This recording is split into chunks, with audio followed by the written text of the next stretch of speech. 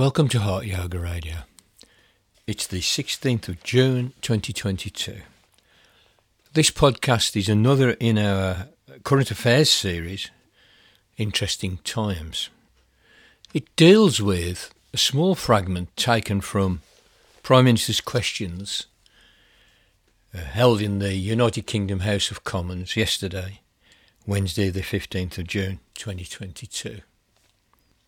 What I'm hoping to achieve with this analysis is firstly to elucidate one of the primary propaganda features of our universe of political discourse, and also to elucidate the nature of the so-called opposition that we have in our politics.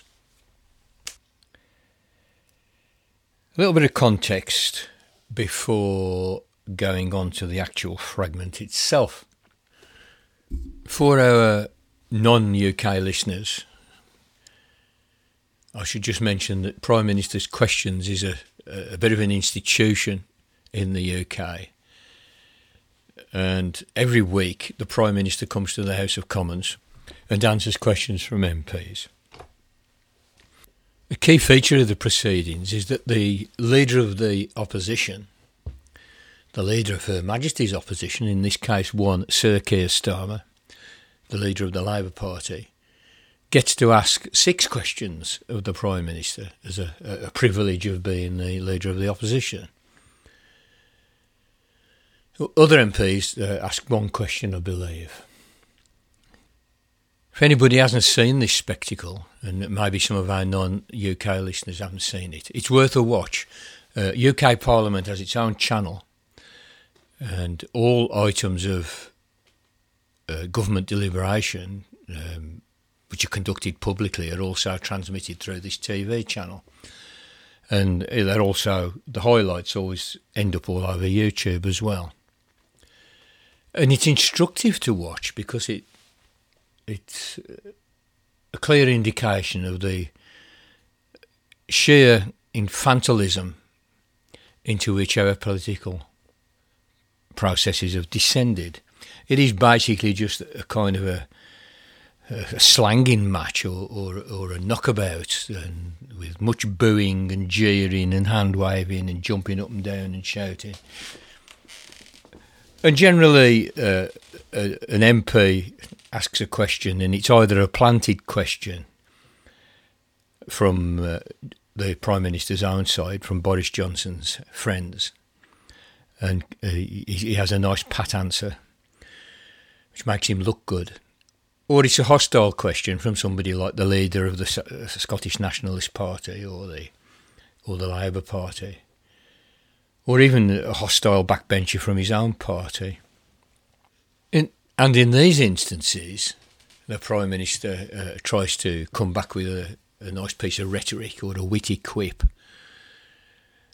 And if there's an attempt to gotcha him in the question, he of course tries very diligently to sidestep any embarrassment whatsoever.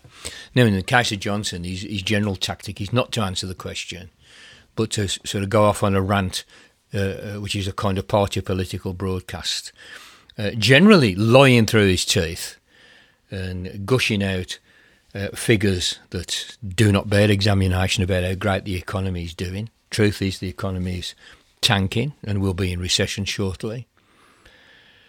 And it's generally a pretty demoralising spectacle, particularly for anybody who thinks that it's entirely feasible that the world doesn't have to be such a pile of shit.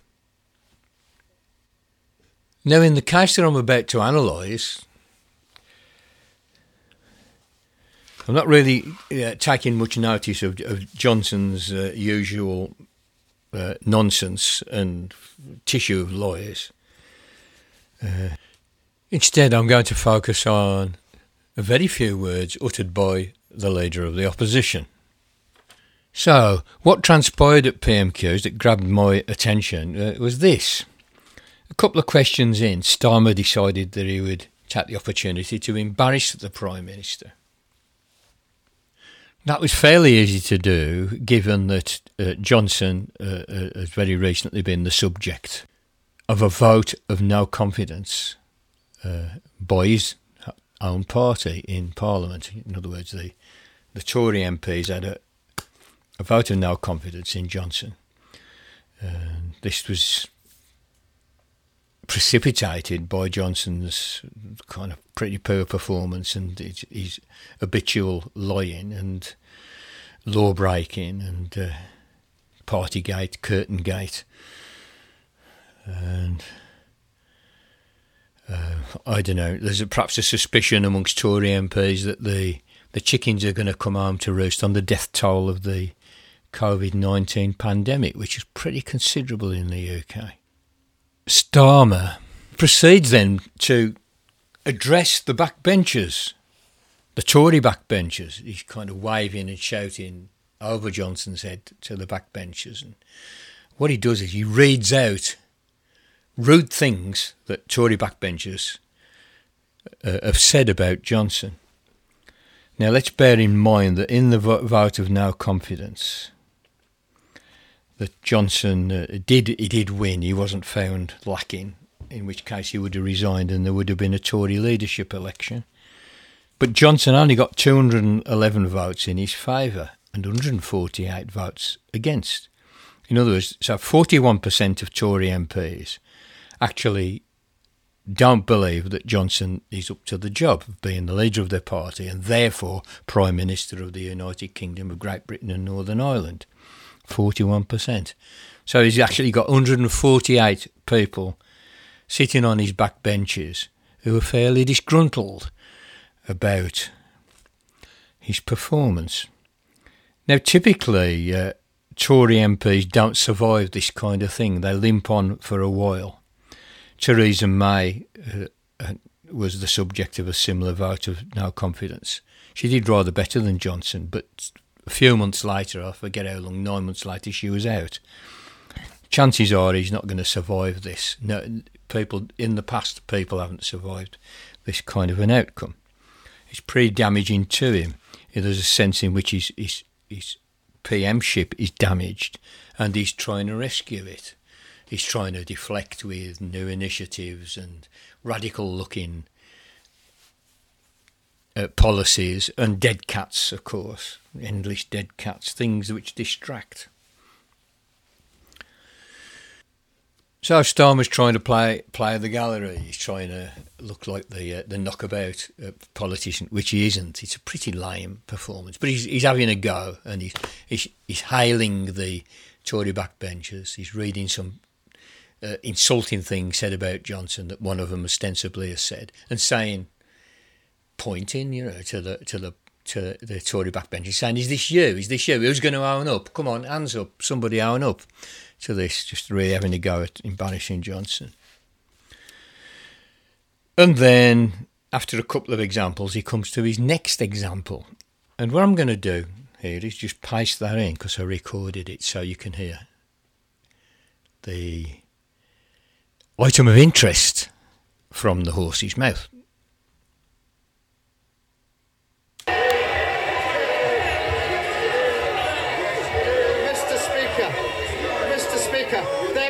They're making a lot of noise now, but I've got a long list here of what his MPs really think of him. Yeah. Dragging everyone down. Who said that? Come on. Who was it said that? Authority is destroyed. Come on, hands up. Which of you was it? Which of you? Come on. Can't win back trust. Anybody owning up? You're very quiet now. Hands. Mr. Speaker, my personal favourite is this. This is a document circulated by his backbench, in which they call him the Conservative Corbyn.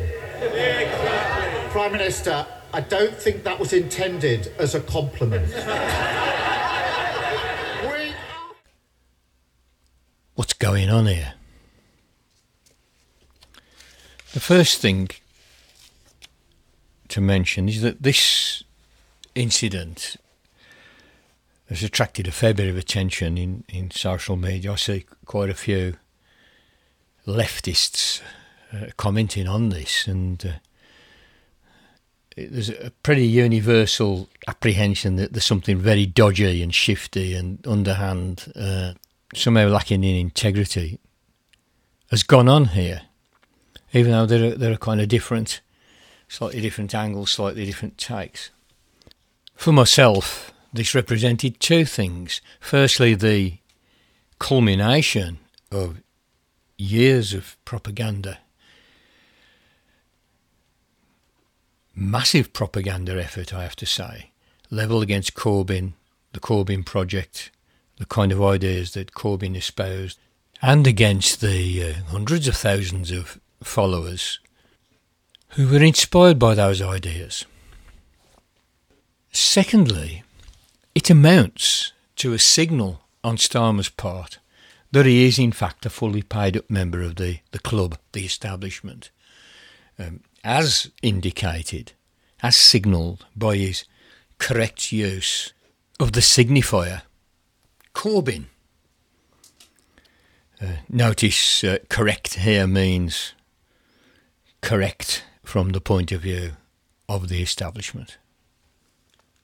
He is also, of course, dog-whistling to the socially conservative voters who, in his imagination, he might be able to turn into Labour voters.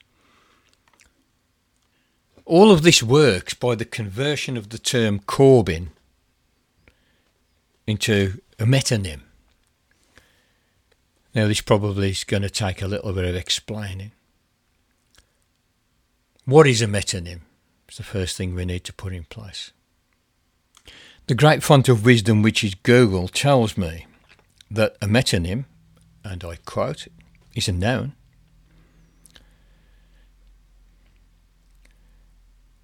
which means a word, name or expression used as a substitute for something else with which it is closely associated. For example, Washington is a metonym for the US government. End quote. Rather obviously, a metonym is not just a simple sign. If Washington can stand in for the entire American government in all its complexity, and with all its history, and with all the political and organisational philosophies that it embodies, then there is a kind of condensation of meanings taking place. A whole encyclopedia of information is being incorporated into a very, very simple signifier. Washington, it's just a city, an inanimate collection of buildings in a state, in a country. That yet, discursively, its name can stand in for all of this encyclopedic complexity. Now, according to the definition of a metonym that we've just cited, there is a close association between the name and the complex entity which is the US government. And it is quite simply that Washington is the geographical location where the main offices of government are situated. What about the signifier Corbyn then? The term Corbyn does two jobs. One is to name the MP for Islington, Jeremy Corbyn, former leader of the Labour Party, etc. It's just the name of a person. But it's also now become one of these metonymic signifiers that with a similar feature to the term Washington, in that it condenses a whole load of meaning into it.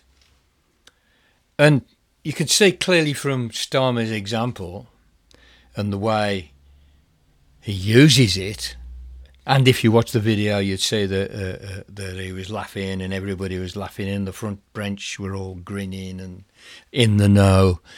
Aren't we cool? We're all in the same party, we're all in the same gang.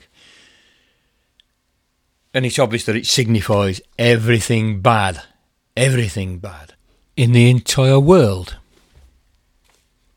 How did this happen, given that Jeremy Corbyn is generally a decent human being, an admirable person in his character, a man of integrity, a decades-long campaigner against racism and all kinds of injustice?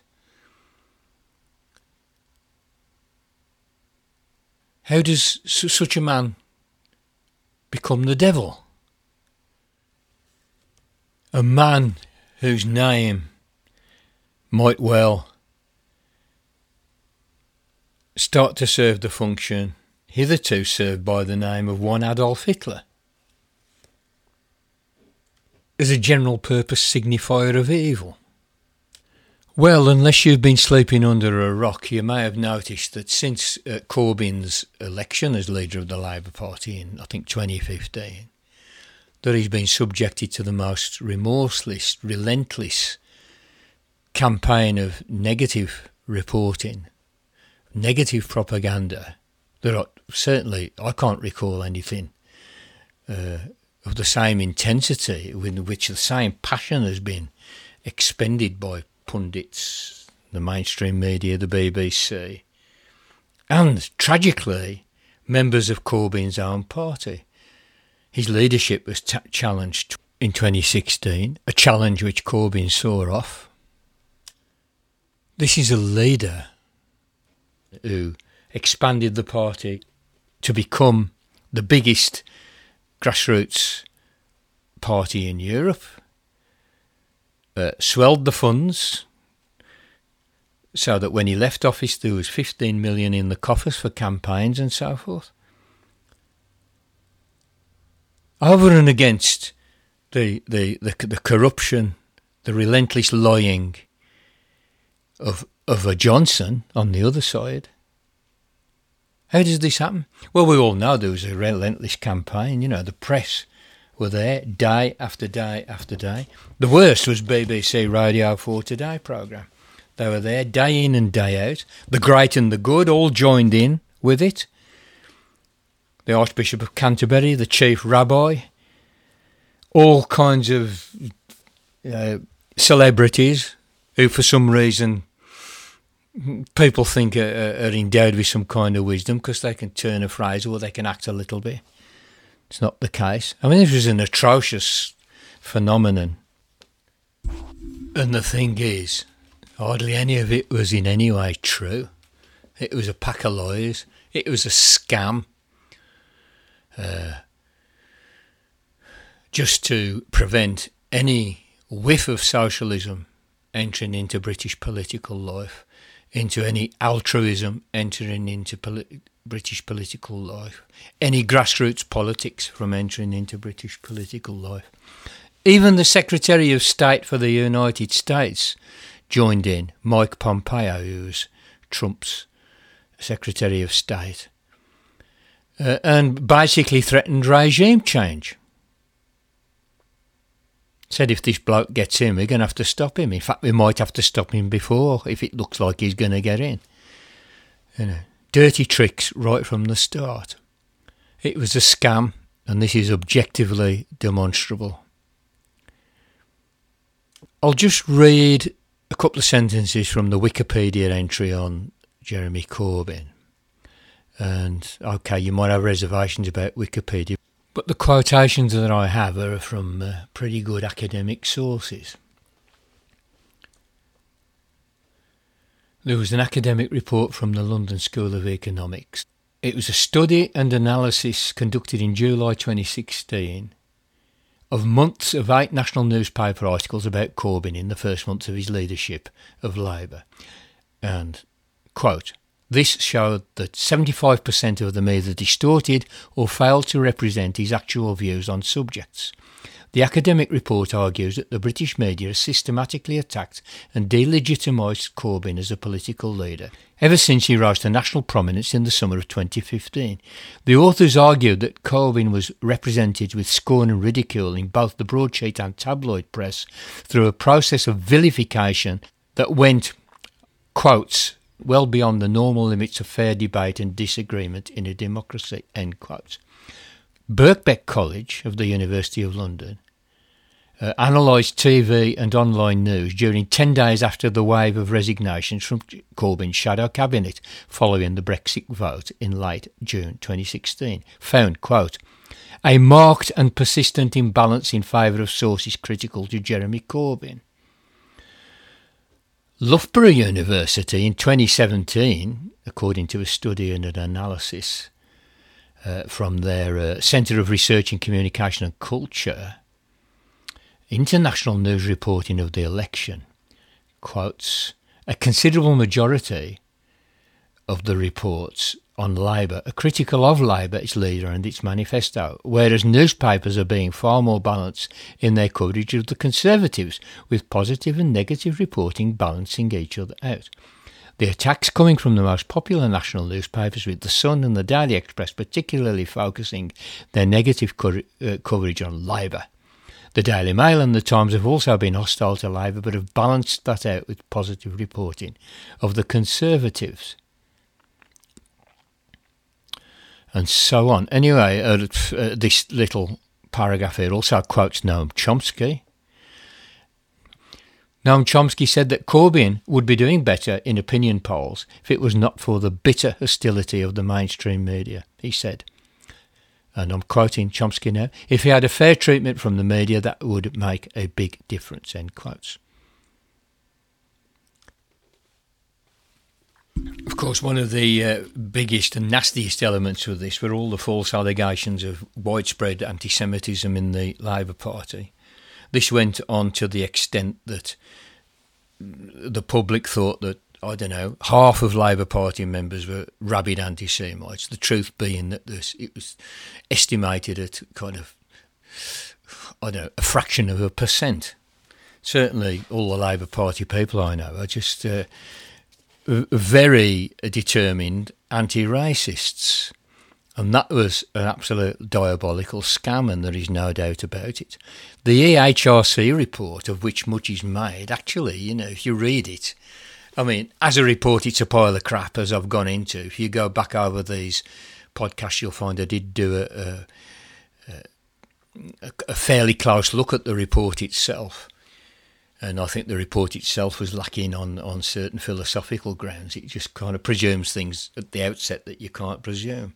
Lawyers have criticised it for its cavalier attitude to rewriting the law, which is not a part of its brief. And many lawyers said that some of the charges in the report would not stand a judicial review or a legal challenge.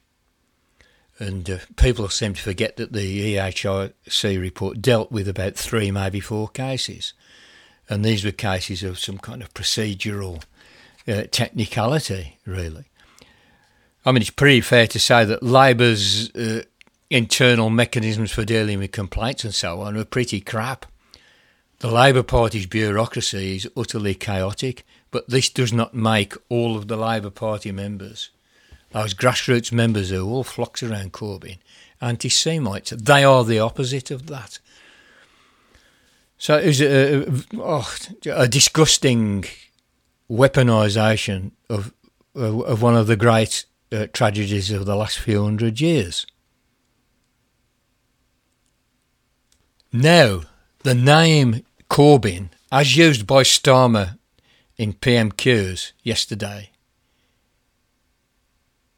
was a kind of culmination of these years of vilification, of these years of lies, fabrication, propaganda, which is what all of this was. It was a concerted propaganda assault, somewhat coordinated, but also the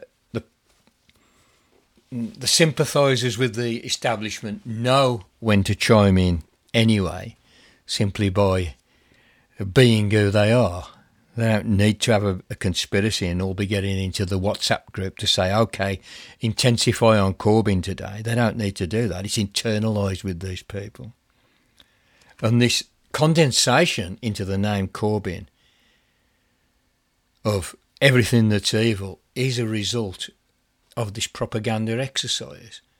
It's almost like a culmination of it. It's not to say that it's now not going to morph into other things, but it condensed all this meaning into this one name of this one man.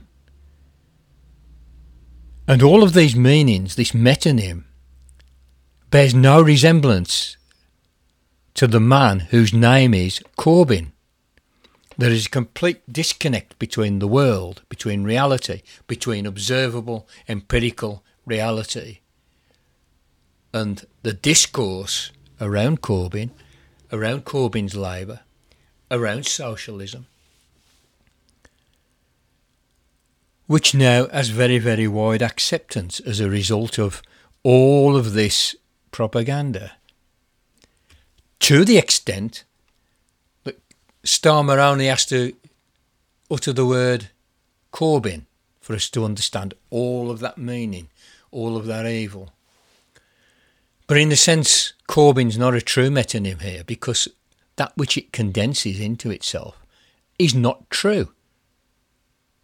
Simply, almost 100% untrue, fabricated for nefarious purposes of domination and of upholding the toxic, malignant status quo, which is the British body politic.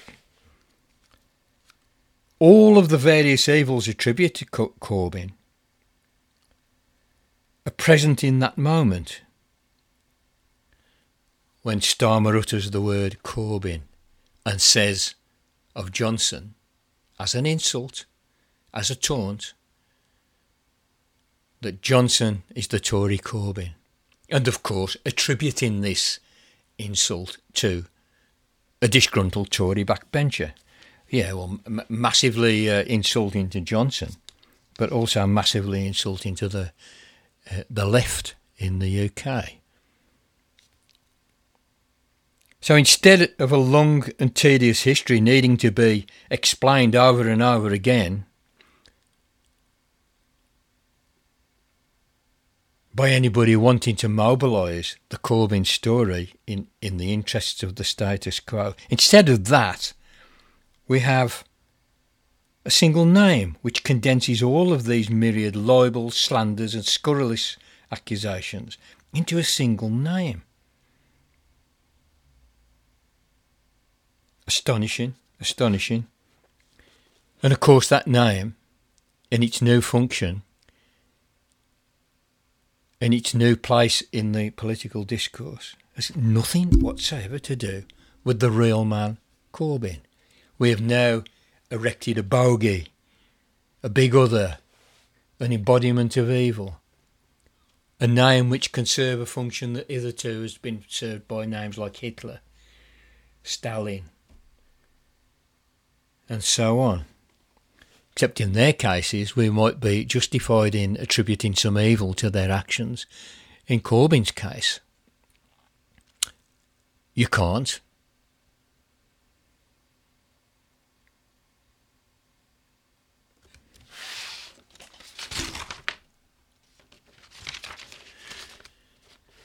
But this tool, this cudgel, which is the name Corbyn, has been fashioned by an absolutely relentless, remorseless, intense, detailed campaign of vilification conducted over a period of some years, and which is now going on, even though Corbyn is now an independent MP in the House of Commons, having had the whip withdrawn by the Starmer front bench. So he is in some senses a peripheral figure, yet still he haunts them. He haunts them because thousands and thousands of young people got behind him, because he was able to expand the party, because he was able to mass thousands of people at rallies, because in 2017 he was only a couple of thousands of votes from bringing in the most radical socialist programme into British politics that you'd seen since 1945, even though in global terms it was still sort of quite mild. My own enthusiasm for it was kind of limited in as much as I saw it as a crack, as an opening, which, with a bit of luck and a following wind, could become much more, could become some proper socialism, some proper radical reform of the political system, which in its current incarnation, globally, is taking us off the precipice as a species into extinction.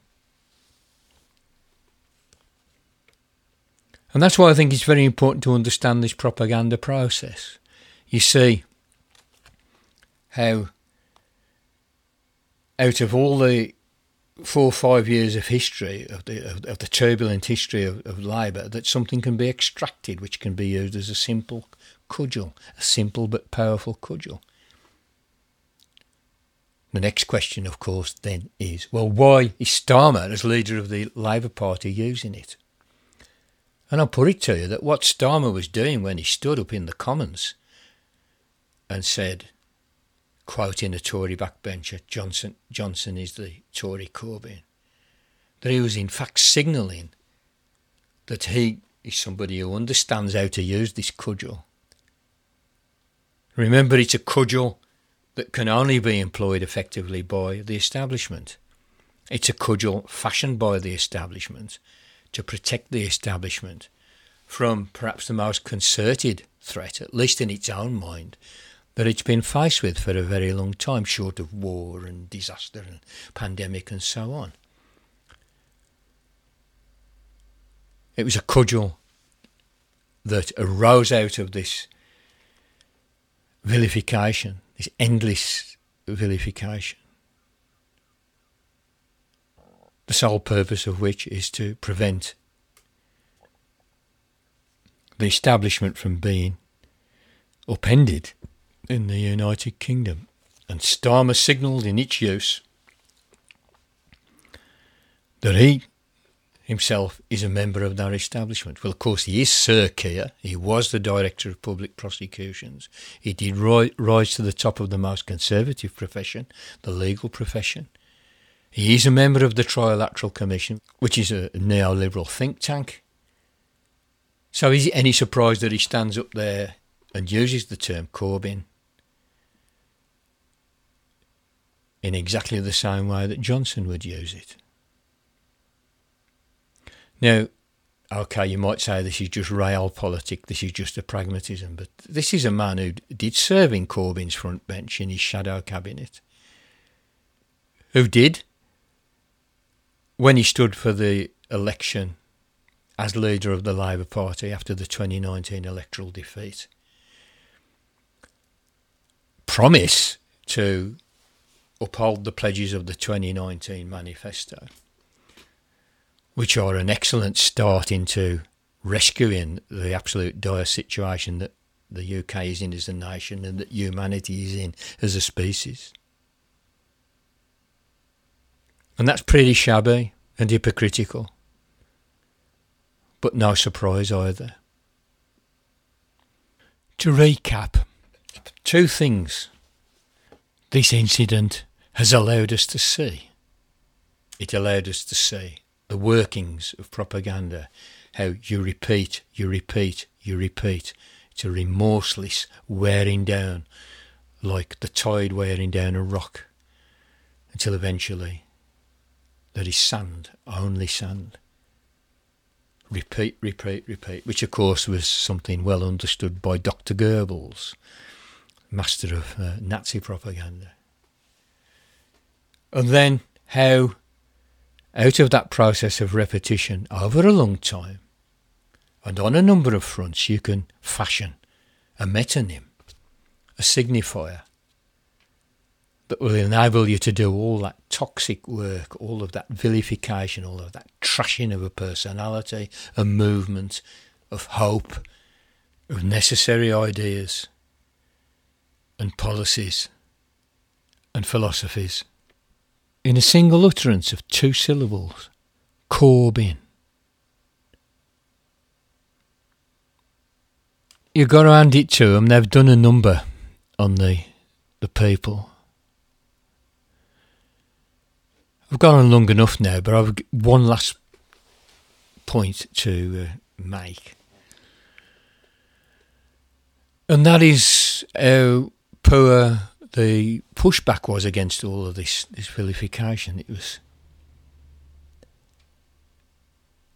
as though the left, this wonderful, enthusiastic left, composed largely of young people, but not entirely, that came out of the shadows, was suddenly like a deer in the headlights. Didn't know what to do, how to push back against this. And really, it was a kind of shock and trauma and astonishment that such barefaced lying could go on, and that the great and the good, people who were supposed to be respectable and dependable, could just go onto public media and address millions of people with downright lies that they must have known were lies. I mean, that just shocked everybody. I think that the possibility of pushback was attenuated just by all that. And why should we know how to deal with this? Why should we? Of course, we need to find out how to deal with it. We need to figure it out. Certainly, I would say, a part of that has got to be understanding how this shit works. If you don't understand it, you can't push back against it. If this indeed is our political life now, this tissue of lies, propaganda, shabby, dirty dealings, then, as far as I can see, revolution is the only way to save the day. Okay, I'm going to leave you with that, and thanks for listening, and I hope you're having a good apocalypse, and do take care of yourselves. And over and out for now.